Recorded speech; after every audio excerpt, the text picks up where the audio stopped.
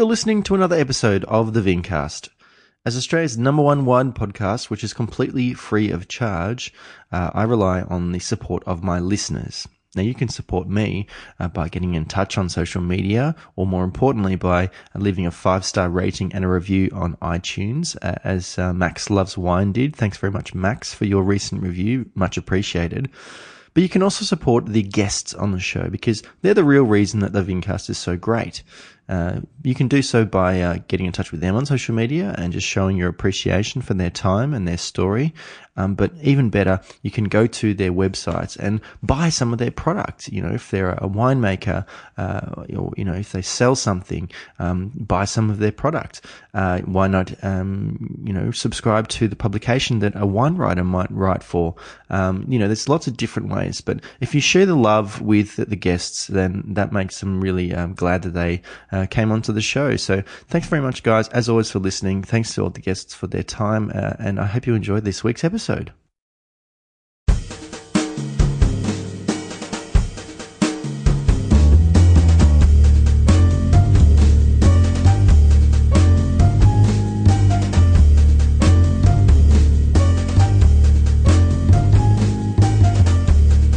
On episode 98 of the Vincast, I chat with Sharon Flynn, who makes amazing fermented food and beverage products in her business, the Fermentary.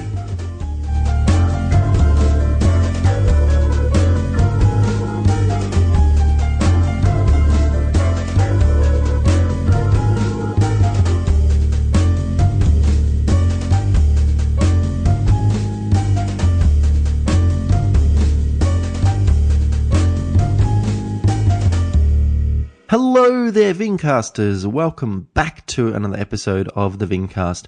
My name is James Guestbrook, otherwise known as the Intrepid Wino, and it has been a little while since I've had a new episode. My apologies for the hiatus.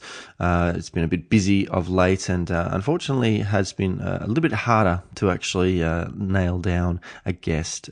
People have pretty tight schedules, so particularly if they're coming into Melbourne for trade or some sort of wine event, they don't always have a lot of time to sit down for the podcast. But you can actually help out, encouraging people to make some time to be on the show. Jump onto social media. Make sure you're using at the Vincast on Twitter, or at Intrepid Wino on Facebook, Twitter, Instagram, and actually get in touch with people that you'd like to hear on the show and let them know. Tell them that they should get in touch with me to be on the show, because I'd love to hear their stories. There's no limit to how many people I could have on the show, but it's all a question of making the time to be available to talk to me. But thank you guys, of course, for your support. There's no way I would be approaching episode 100 if I didn't have such fantastic listeners who to give me such feedback, and thank you so much for your generosity. On this week's episode, again, I have not a particularly beverage or wine-focused person. In fact, Sharon Flynn is a fermenter of food and beverages that aren't necessarily, there is some alcohol, I guess, but Sharon is behind the Fermentary, which makes beautiful food products out of Melbourne, Victoria, now Dalesford, I guess. And she joined me on the show this week to talk about her background and how amazing naturally fermented and pickled foods can be. So I hope you enjoy our chat. Please stick around to the end so you can find out how to learn more about the Fermentary. But until then, I'll see you on the other side. Sharon, thank you so much for making some time. And you're actually my first guest for a little while. I had a bit of a break, a hiatus, but thank you for coming to be on the Vincast. No worries. Thanks for having me. Now, if people have actually read the description about Sharon, you'd probably be aware that Sharon's actually not in the alcohol business, but in a way she is, because she's in the fermenting business. So I thought it would be fascinating to chat with her about things that are fermented that aren't necessarily alcoholic beverages as we normally talk about on the podcast. Right. Low alcohol. there's alcohol. Very low, yes, but not in the context of wine or spirits or beer or something like that. So I typically ask my guests if they can remember when it was that they had an experience with wine that made them think about it in a different way. But I guess in your case, I'd be more interested in asking you what was the incident or the experience in your life that got you interested in food in a different way, particularly as it led towards that kind of interest in fermenting. Definitely, I remember it pretty clearly. It was when I started making bread in Seattle. We're living in Seattle, and we're involved with a really great CSA. Do you know what that is? A community supported agriculture. Oh, cool. It's okay. Really fantastic. It's getting bigger in Australia, but you'd pay, say, $800 a year so ahead. Like community garden type stuff? No, someone's a privately owned farm right, that you can go to and check out, and you pay them $800 in January. That was in the winter. Yeah. And they would promise you a certain amount of vegetables throughout the year. And would you be expected to actually go out and work it? No, never. Oh, no. okay. So there were certain, I paid the full amount, so I didn't have to do any work. But if you couldn't afford that, you could promise a certain amount of hours in return and get a lower price. Okay. But we would go on every Tuesday and pick up a box. And none of it would be packed. There would be a list and say, if you have paid for a family of 4, you get to choose 2 broccoli heads, bag of potatoes, and you'd go and grab it all. That's sort of an honesty thing. And then if you had the time, you're welcome to go out into the farm and pick a certain weight of raspberries or a bunch of flowers every time, a dozen eggs, if that was in your thing. So you'd go and do it all yourself in that way, but it was quite easy. It was ready to grab. Right, okay. Anyway, I was involved with them, and it was beautiful, and they would have excesses of things every year. Sort of at the beginning in spring, you'd be like, oh, this isn't really worth the money, because it's meagre. And then by the end of the summer, you're getting so much stuff you don't know what to do with it. So they would have these collective things where you'd go and do pickling. And at the time, I didn't think about the difference between fermenting and pickling. Do you mean like workshop type stuff? I would say more of a hands-on gathering. Where you just bring 3 jars. We're going to, cut up cabbage and make sauerkraut. Okay, but do you learn how to do it at the same time? Yeah, you're doing it. Yeah. But it's not a lesson. It's not like it's more to get it done. Yeah. Okay. So that was a really cool time, and maybe it connected me to food in a way, but I also was making bread, and I had that feeling. I was quite proud that I was making bread because we were in a gated community and the bread was shit, And then I kind of thought, how do you actually make where does the yeast come from? I was a bit unsatisfied putting the powdered yeast in. So then I read in this book that I had said you can buy the moist yeast from a bakery direct. And I thought, that's really cool. Here I am going to the baker, buying their yeast. And then I was like, where did they get it? And what is yeast? How do you even get yeast, And I ordered Sandor Katz's book, Wild Fermentation. It was a magazine back then. It was like a periodical. zine. Yeah. Yeah. And he was coming to the local university to do it at a market. And I had read that he was coming, so I bought his book. And so this is years ago. And that had a thing on sourdough. Right. So that was because I'd been going through that process, like how do you even get yeast? How do they farm yeast? How do they catch it? And where we lived in Seattle, that's where Starbucks is based. Yeah, down on Pike in our Market. street. Yeah, I went there. Oh, okay. It's the original one's the only one with a logo where the mermaid's breasts are exposed. I Still think showing. Yeah. Yeah. Every other one, the corporate one it's just just from to her the head. neck up. Yeah. I think, yeah. That's funny that you know that. No, I can't remember where I'd learnt that, but I'd heard it beforehand, and so when I was staying in Seattle, I went there and went, oh, it's true. That's it. Yeah.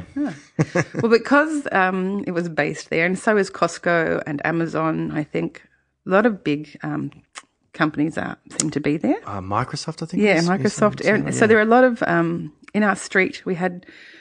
Everyone worked for one of those. Sure. But there were people who worked for Starbucks as their food technologists, and they'd spend months designing like the lemon bread loaf or whatever. And I was like, how do you get yeast? Did you ever meet who designed the pumpkin spice latte? Because those things are diabolical. You love them? No. Oh, good. I was like, oh, I'm surprised. God. The vanilla lattes are one thing, but pumpkin spice latte. People love that. They love it. I can't imagine what it does to your insides. I know. With the green, what about the green tea matcha frap? Yeah. Anyway. Around St. Patrick's Day. It was a lot of food technologists talk and stuff like that. They told me about how yeast is made into powder, and I was really unsatisfied. And then I got Sandor Katz's book, and it was all about catching it from the air or from within the flour. Okay. And when I did that at home, that was just, for me, it was like life-changing spiritual thing. So did it talk about, the kind of environment you need or that is better suited for cultivating, a wild yeast strain? That book, and Sandor has said, I think he's going back to change a few things in it. Really? It was one of his first books, and since then he's learned a lot, and the interest has grown so much, and there's sourdough people, coming out with much more informative books than that. It was just a simple recipe. Sure. At the time, he was really into that it comes from the air. Yeah. But now it's from within the flour. Right, okay. And but it's the flour reacting with something in the environment that creates or it's on it. It's on it. Right. It's living on it. Yeah, okay. So that's why when you want to make a really good sourdough mother, you'll use a couple of different yeasts, like a rye and a whole wheat, rather than just a plain white. But the flour still needs to be in contact with air, though, doesn't it? Yes. If you kept it in a completely you need to put close water in. environment. Water is the thing. Okay, Yeah. that's the catalyst. That's the catalyst of my other favourite life-changing ferment, which is mead. Right. If you honey will sit there dormant, and you add 1 drop of water, and it comes alive again, and all the bacteria that's been sitting there. Yeah. Okay. So if it's completely purified water, if it's like, what do they call it? Like the dead water. Yeah, it wouldn't do anything. I haven't even thought about that. Yeah. I think it would still do something. Okay. Actually, I do. It's interesting. I'd like to find out. It's not necessarily the bacteria in the water. I think it's feeding the yeast. Yeah. The living yeast. Yeah. Okay. And so you were... So it was sourdough, to sum that up. Sourdough changed my way of thinking of everything. I was just like, holy shit, I had children, and I'd spent a lifetime of thinking about germs and bacteria being something to stay away from. Yeah, as most people And there are. it was in the air, and it was enhancing something that I loved. And my daughter actually did a project. Just for yourself? For the kids. Yeah, just for eating. Sure. And we did a project then. We put... all the flour and water in different bowls, and we put a grape in one and a plum in the other, and we tried to work out which one attracted the best yeast and what loaf was better. I did go all the way, and she did a science project, because we're in America, they do those science projects there. The science fairs. It's so annoying. With the volcano that actually has to erupt. Yeah. So we did that on sourdough. Right. And actually she put a lolly in one, and that turned out to be the best one, which was a bit disappointing. Well, I would think that probably the huge sugar content. We were disappointed in that, but that was the truth. And I did mead after that, and then that was the awakening for me anyway. Mm-hmm. Yeah. What was it that took you to Seattle? My partner's work. Right. Yeah. Okay. And so did that kind of lead you further down, interest into other forms of fermentation? Not really. I mean, I did, so the sourdough experiment, and then the changing of the way I thought, and that bacteria is, something you can add to and play with to get another reaction and change the flavour. That was there. And then my cooking changed somewhat from that. Right. And then we moved to Brussels, and I was just drinking lots of beer and chocolate and, all the food there and enjoying life. Right. And then my youngest daughter got really ill, and towards the end of that sickness, I learnt from a friend that, because she wasn't getting better, it was quite a terrible time. Right. And someone had said to me, you need to forget about all the other symptoms now and just replace all the bacteria that's probably missing from her gut. Yeah. And so I did a few searches on that, and I was like, bingo, I've been fermenting food I know how to get bacteria. Okay. I had never connected the two together. One was about food and loving food, and the other's about health, but all of a sudden they were joined. Yeah. And the gut-brain connection and all that came, and I was like, oh, God, when I lived in Japan for 8 years, I loved natto and miso, and they are fermented. And so straight away, she'd been grown up on miso. Out of interest, when you first got to Japan, did any of the locals kind of give you natto just to sort of say, I wonder what she's going to think of this? Yeah, well, I lived in a dormitory when I first got there. Right. At a ski resort. Really? Yes, and that was all that was on offer. We had rice, I had raw eggs sitting there you could grab. Mayonnaise and things like that. But it was rice, a miso soup, which was quite shoddy because it was for a large amount of people. Yeah. And then heaps of natto. So I'd watch them eat it and I'd be like, just have mayonnaise on rice. Thanks. No, that became my breakfast when I was an exchange student. And I was 16. I mean, when I was 16, 17, I'd eat everything. I still sort of am like that. But, at first, of course, natto is going to turn you off a little bit, but you acquire a taste for it, and then it's delicious. But that's what I'd drop a raw egg in with the natto, some soy, mix it up, drop it onto some hot rice and with some shallots. Beautiful. Oh, it's beautiful. Anyway, so Lulu, the girl that we're talking about, the youngest, she'd had that.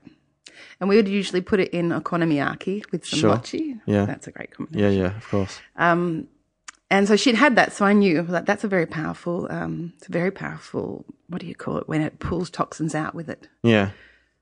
There's a word for it, but that's a powerful ferment. Fining agent. Yeah, so it binds things and pulls them out. Yeah.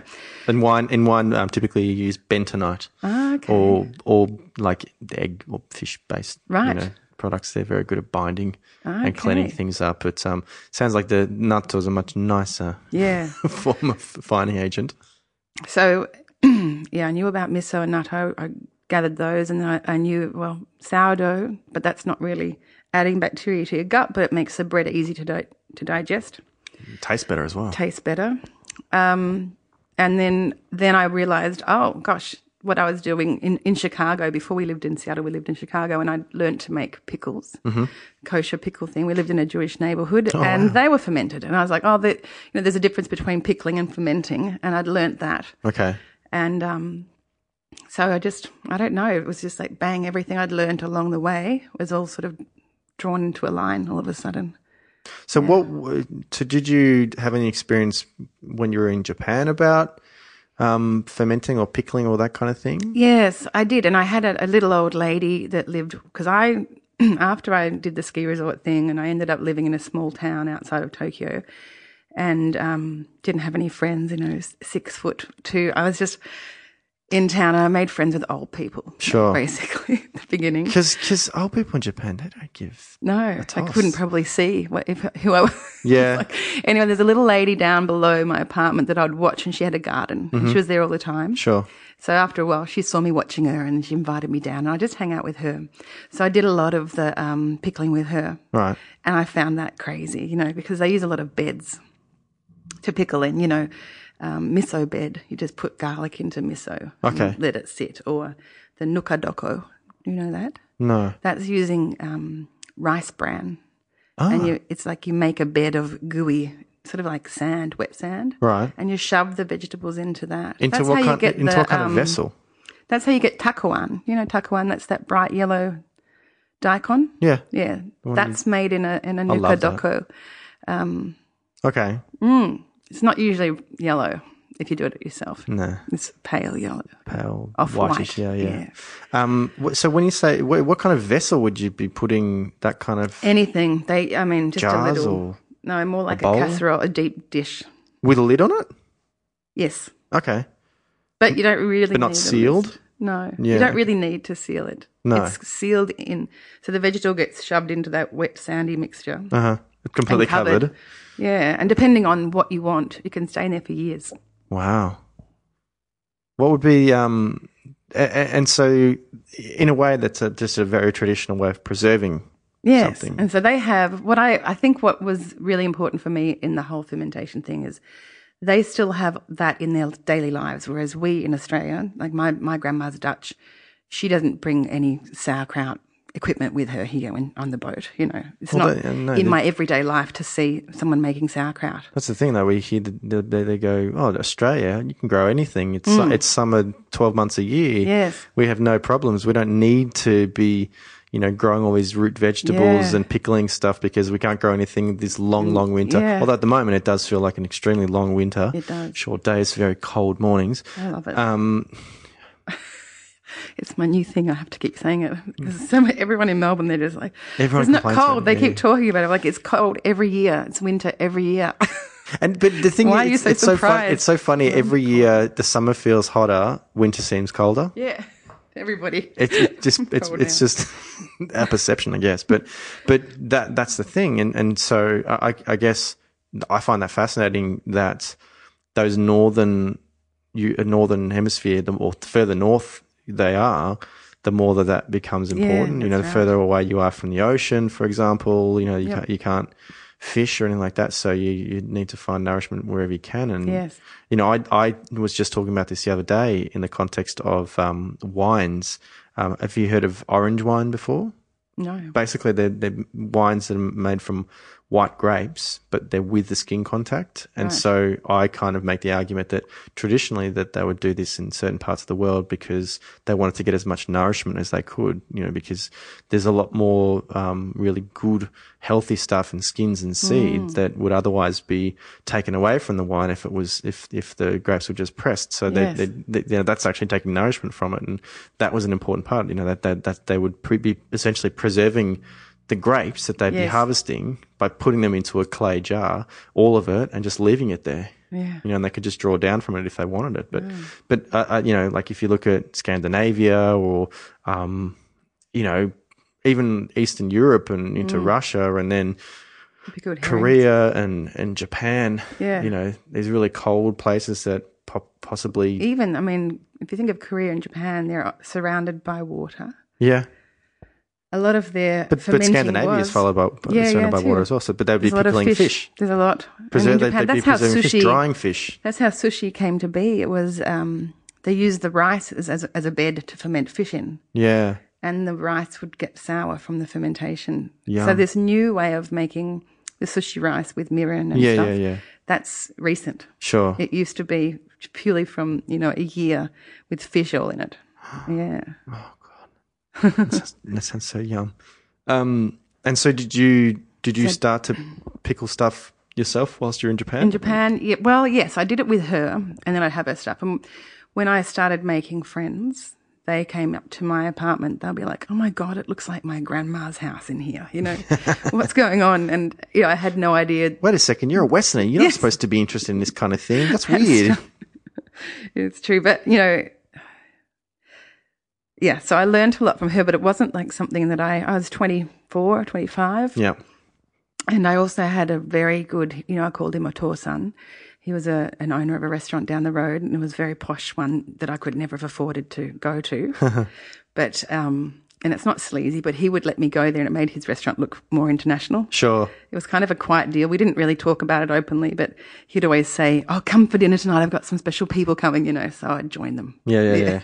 And I'd get the meal, and it was always amazing. Like we had the puffer fish a lot, Fugu. the scary one. Yeah.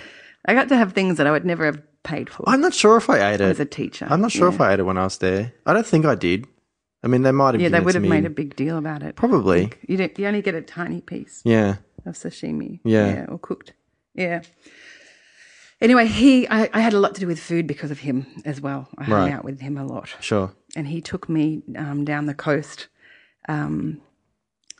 fishing. Like he would dive in for minutes at a time and pull out fresh fish, proudly. And then we'd have to eat it raw, and it'd be 7 a.m.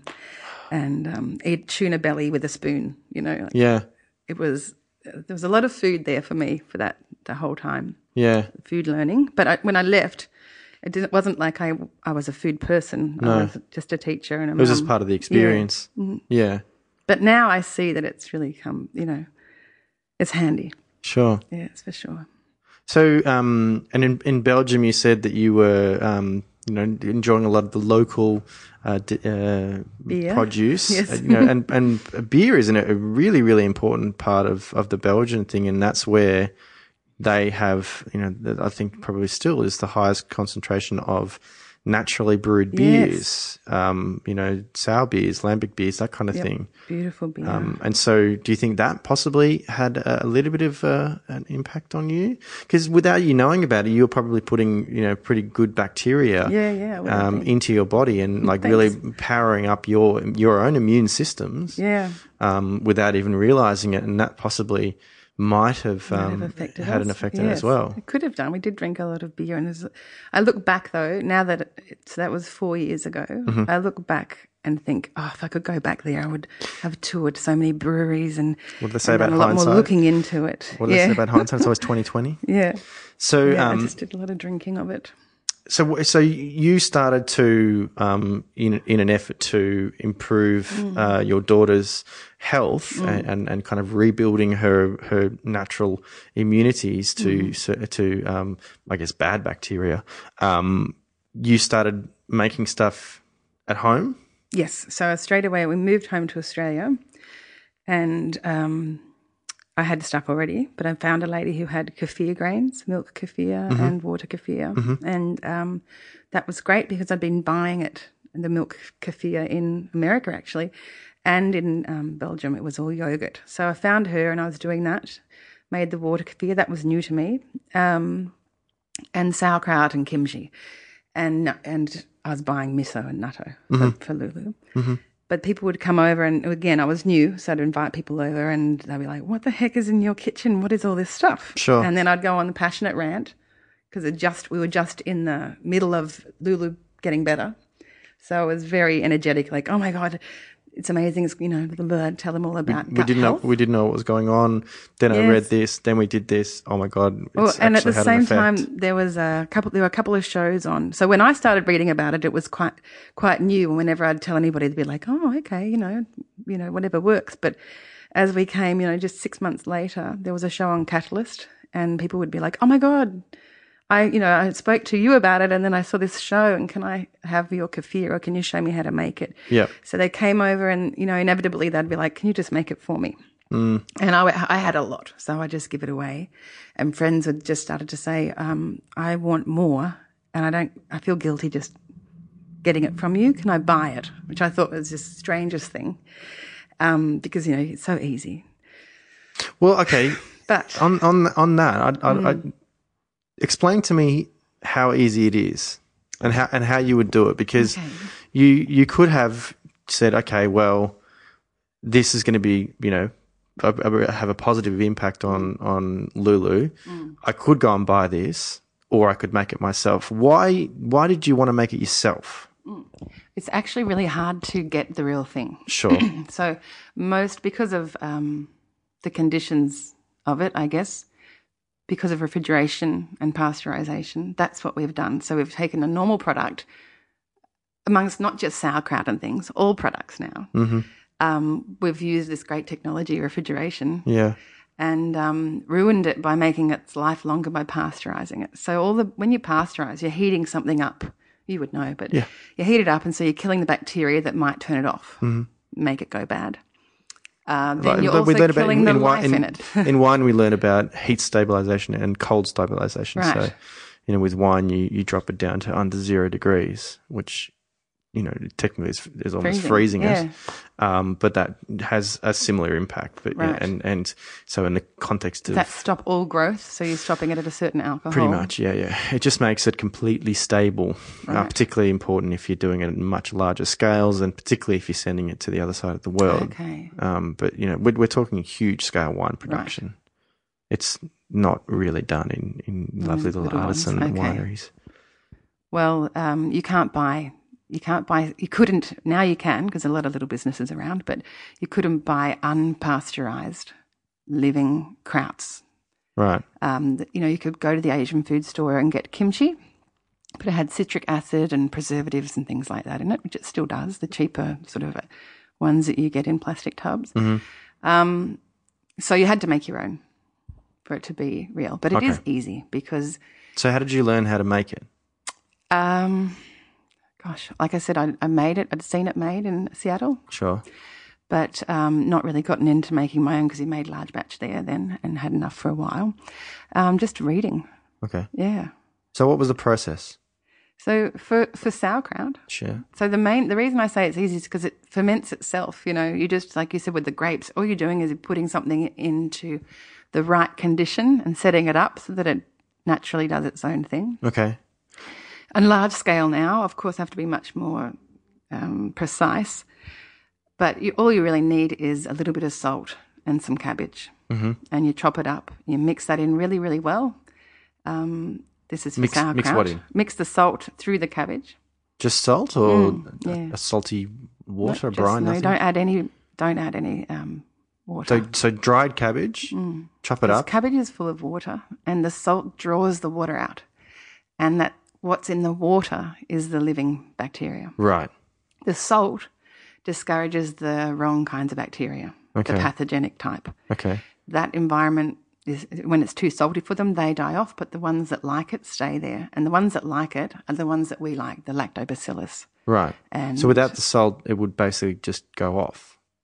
You can do no salt ferments. Okay.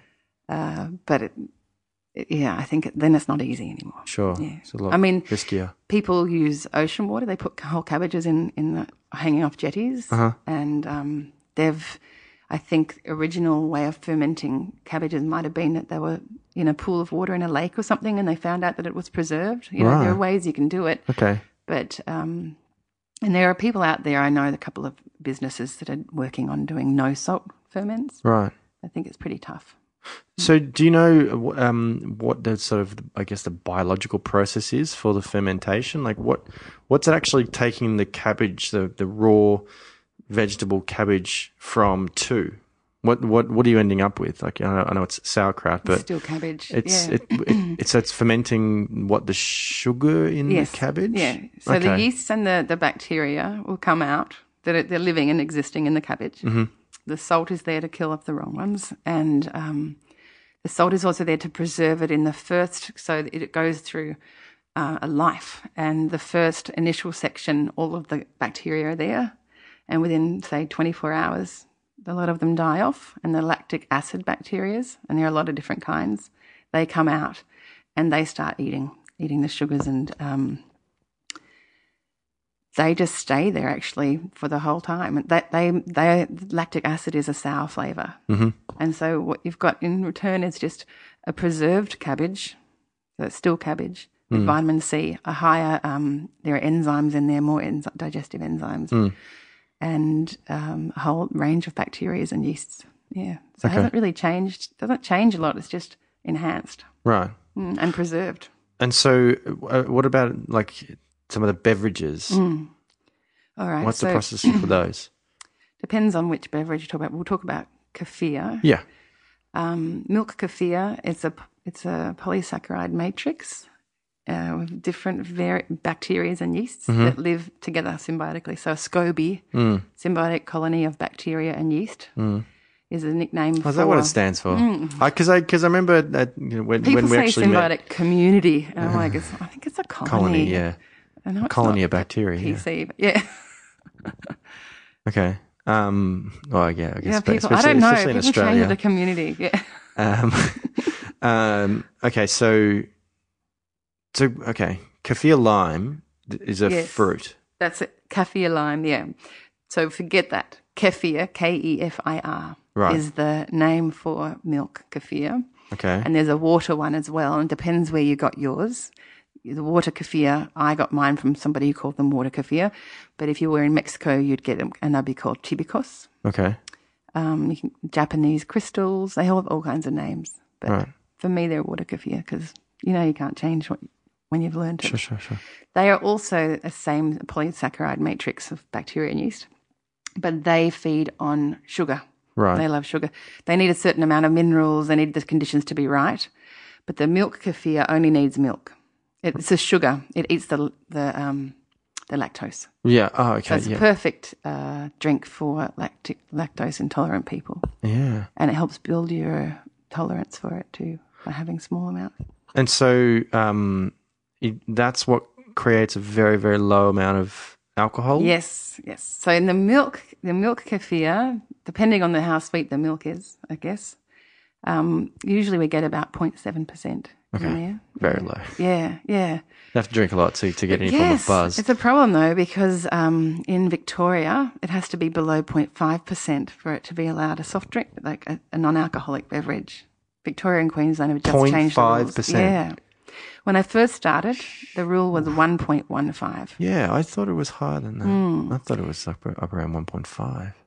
I thought it was 1.15, and that was my goal all the way, to keep it under that. Yeah. And then they changed it without really making any huge announcements, just withdrawing a heap of kombucha off the shelves and sending some businesses nearly broke.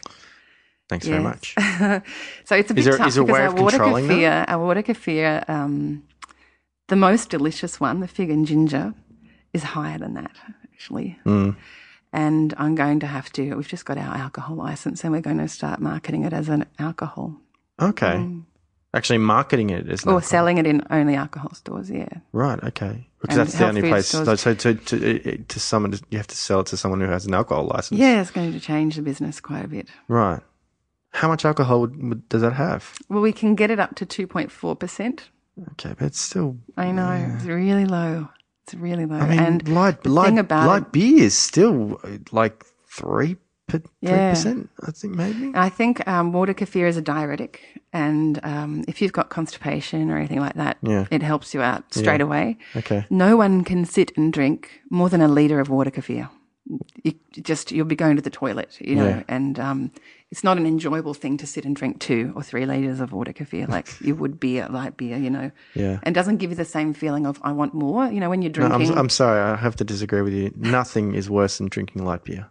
All right, I don't know light beer. I'm not familiar with it. No. I don't think I've drank light beer for years. I'm sad about the fact that we're going to have to change it. Right. But on the other hand, I'm excited that people can see it as a different thing, not necessarily a health drink. Yeah. But because all along when I started the business, I wanted it to be mainstream.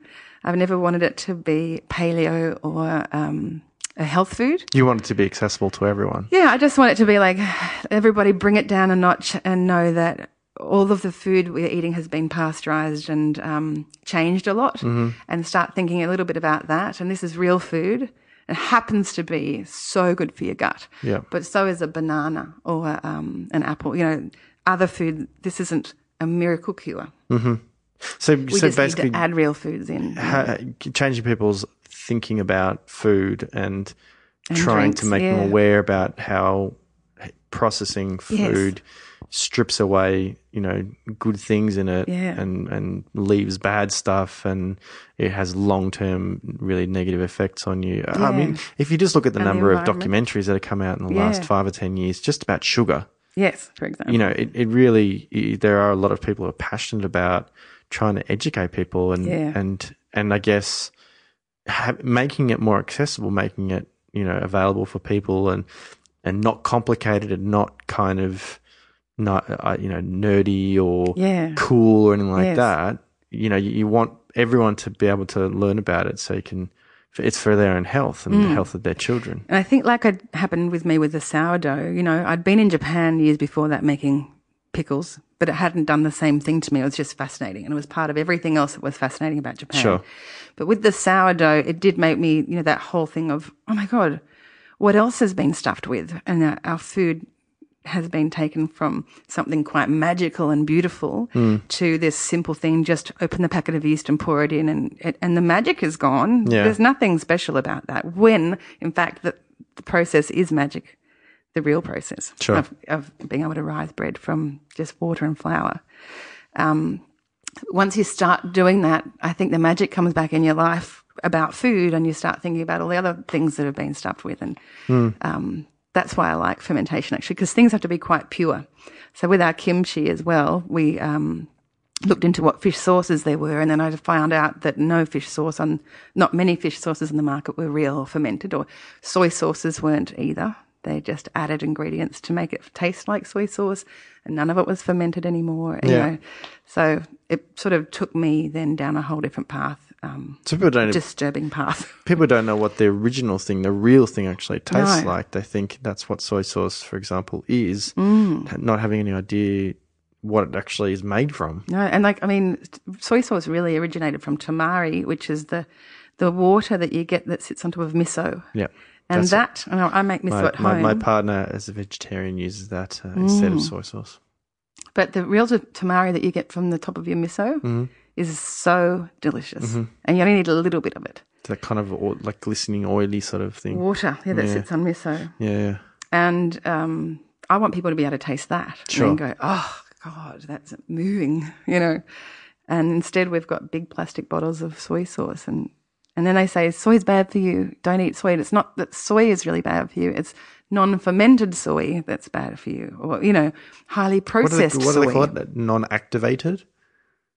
What's this whole thing about activation like? Well, that's nuts and things like that, or grains, soaking them and activating them. When you add water to an almond, for example, right, the phytates or something are taken and it starts to almost bud to grow, and you're activating the life within it.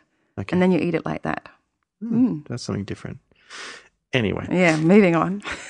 So you had friends and other people kind of saying, oh, we'd love more of this stuff, but we want to pay for it. So this is where you kind of thought about starting a little project. Yeah, it did. It got to the point where I got 2 fridges in my shed and I had run out of room. So I went to the health food store guy and I was just like, can I put some of my product in here and then my friends can pick it up from you and they can pay you. I don't care. Just I need help with my fridge space.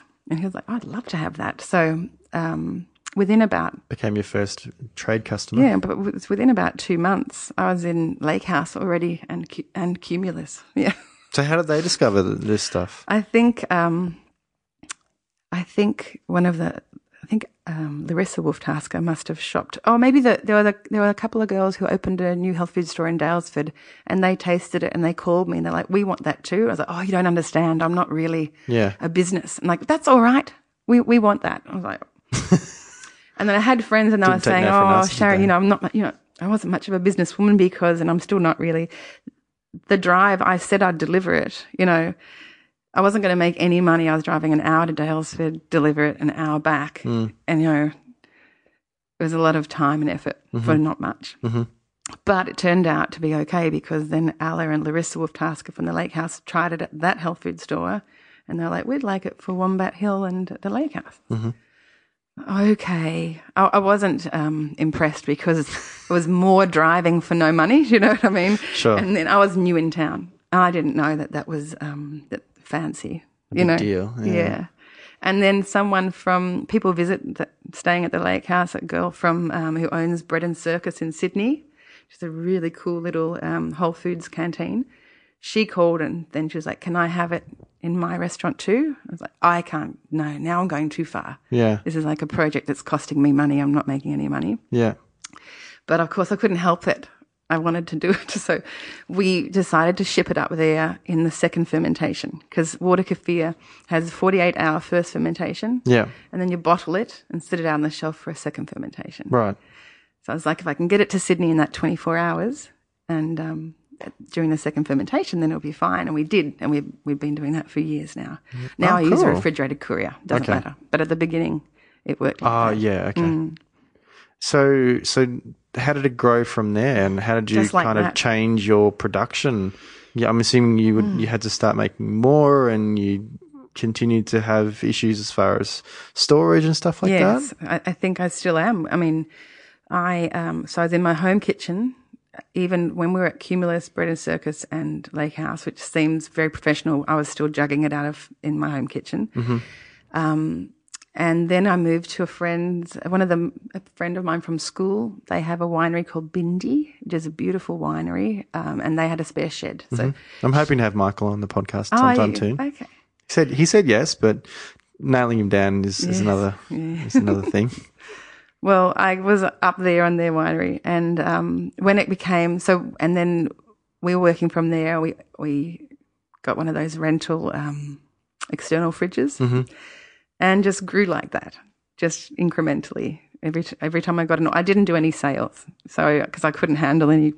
We didn't have the equipment. I was using hand graters and things. And then we heard that there was a dad from the school, and he was a chef, and so I had him over, and I was like, "How can you help me with my processes?"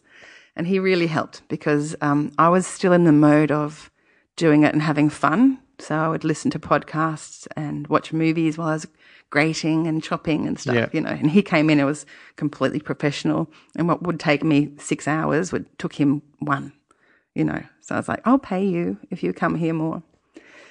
Yeah. And so Wendy, which is Michael's wife from Bindi, when it became more of a job than a hobby, she was kind of like, yeah, I don't need this it's been fun, but Roger, do you want my share of the business? Because I don't want to do this. It's hard work.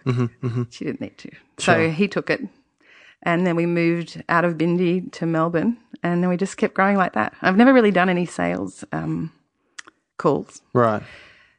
Because I've always been a bit frightened of if we could handle more. Sure. Until the last 3 months where we got a distributor, and now we've ramped it up and we need machinery. Now we need money. Sure. Because one mixer, they're like 30 grand. Yeah. So to be able to keep up, we need to put some more money in, I guess. We're at a different stage. We're kind of at one of those stages. But we've got distributors nationally. So, and we haven't changed. Nothing's changed. That's the funny thing. Like, it's still the same recipe and the same exact way I've been doing it. If I was only doing it for 30 jars, it's the same for 3,000. Right. So I guess in an effort to help the business grow and help more people learn about, the positive influence of these kinds of products just from your health and well-being, but also because it tastes better and it makes you happier. How can people actually support you? Like, what's like? Do you run any kind of classes, or can people come and learn and spend time with you? And I don't know, like volunteer and help out, that kind of thing. Wonderful. I would love that. We have a lot of people asking if they can volunteer. We've just moved to Daylesford this week, today. Wow. To a big factory. We've had to move. It's cheaper out there, and also we get beautiful water. It's the old abattoir. Sure. On the way to the cidery. Okay. Have you been to the Daylesford cidery? Don't think so. Well, I don't know Daylesford. But... Yep. Okay, so it's just on your way out of Daylesford, and there's a big sign that says Daylesford Cidery. You turn down there, and there's an old abattoir, and that was an accidental find, and so we've moved in there. And if they go onto our website too, we host a lot of workshops, and I love to host workshops because really I want people to make it themselves. Sure. And the funny one, like the harder ones that we make, like kimchi and the smoky jalapeno kraut, sure, you definitely want to buy it because there are a lot of steps involved. But your own kraut, I think it's really nice to make your own. And then maybe you can appreciate that ours is pretty good, So, but that I do, my favourite thing at the moment is workshopping and going around teaching people how to make it. And one thing that's happened that was really good is last year we won an award with the Delicious magazine, and that, out of all the things we've done, was exciting because it was mainstream foodie magazine, not a health one. Getting out to a much bigger audience. Yeah, just trying to say, if it tastes great, make it yourself, or whether you buy ours, it's sort of the same. But yeah. How can they help? I think just go on the website and learn about it. I put recipes up there. Sure. But they can... If they want to come and work with us, we would love that. Yeah. I mean, I highly recommend getting up to Daylesford anyway, because it is such a wonderful gastronomic destination. There's lots of great places to eat and drink and learn about produce as well. But on the website, is there like stockists as far as retail where people can buy it? Yep. There's I'm actually just about to update that this weekend because now we have the distributor. But I do try to keep it updated. Just maybe email us or Facebook message to find out where we might be near you. Great. I've got a book coming out, actually. Fantastic. In March. Wonderful. It takes ages, doesn't it? I'm sure there's going to be lots of lovely photos in there. They take a while to put together. But as far as website and social media accounts? Yep. Instagram is just at the Fermentary. Yep. TARY. And Facebook too. And then the website is, we do have mail order, actually, if you're far away, yes. Okay. So, and we're starting to set that up so that we can get it to Darwin and places like that with these special cool box things. Wow. Awesome. Yes. Well, that's been a Sharon, project. Thank you so much for coming on the show today. It has been really fascinating. I've learned heaps, and I'm sure my listeners will come away thinking completely differently about fermented foods. So I really do appreciate you sharing your story and your experience, your expertise in this area. Thank you. Thanks for having me. It's been really fun. My pleasure. And thank you, listeners, for joining us on this episode of the Vincast. I have been James Scaresbrook, otherwise known as the Intrepid Wino, and thank you to Sharon for her time and sharing her story. Please, guys, go to the Fermentary website and find out more about her amazing products. If you'd like to follow me on social media, you can find me on Twitter, Instagram, and Facebook at Intrepid Wino. And please also follow the podcast on Twitter at the Vincast.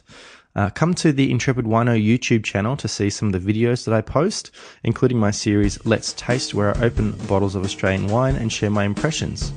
If you'd like to subscribe to the podcast, you can do so on iTunes, Player FM, Stitcher, or any other number of different podcast hosting apps. And by subscribing, you're getting the newest episode as soon as it becomes available. And it's also a great opportunity for you to share your appreciation by leaving a rating and a review.